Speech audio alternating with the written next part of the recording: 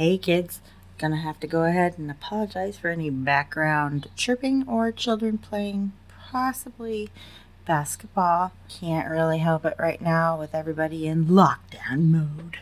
I just would like to give many props to our school district. They have been absolutely excellent in supporting not just the parents and how to explain things to the kids about the virus, but also to the kids. We've gotten so many video messages from teachers, counselors, even the district's admin. It surprises me a little bit that they've reached out so much, but at the same time, I've seen several businesses just impress me with their generosity, their just lending a hand or an ear. You see things like that where the community is pulled together.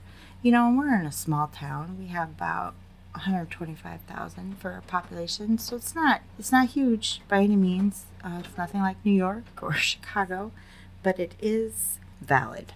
You know, it is a community that really goes above and beyond to make sure that folks are taken care of. That's amazing to me.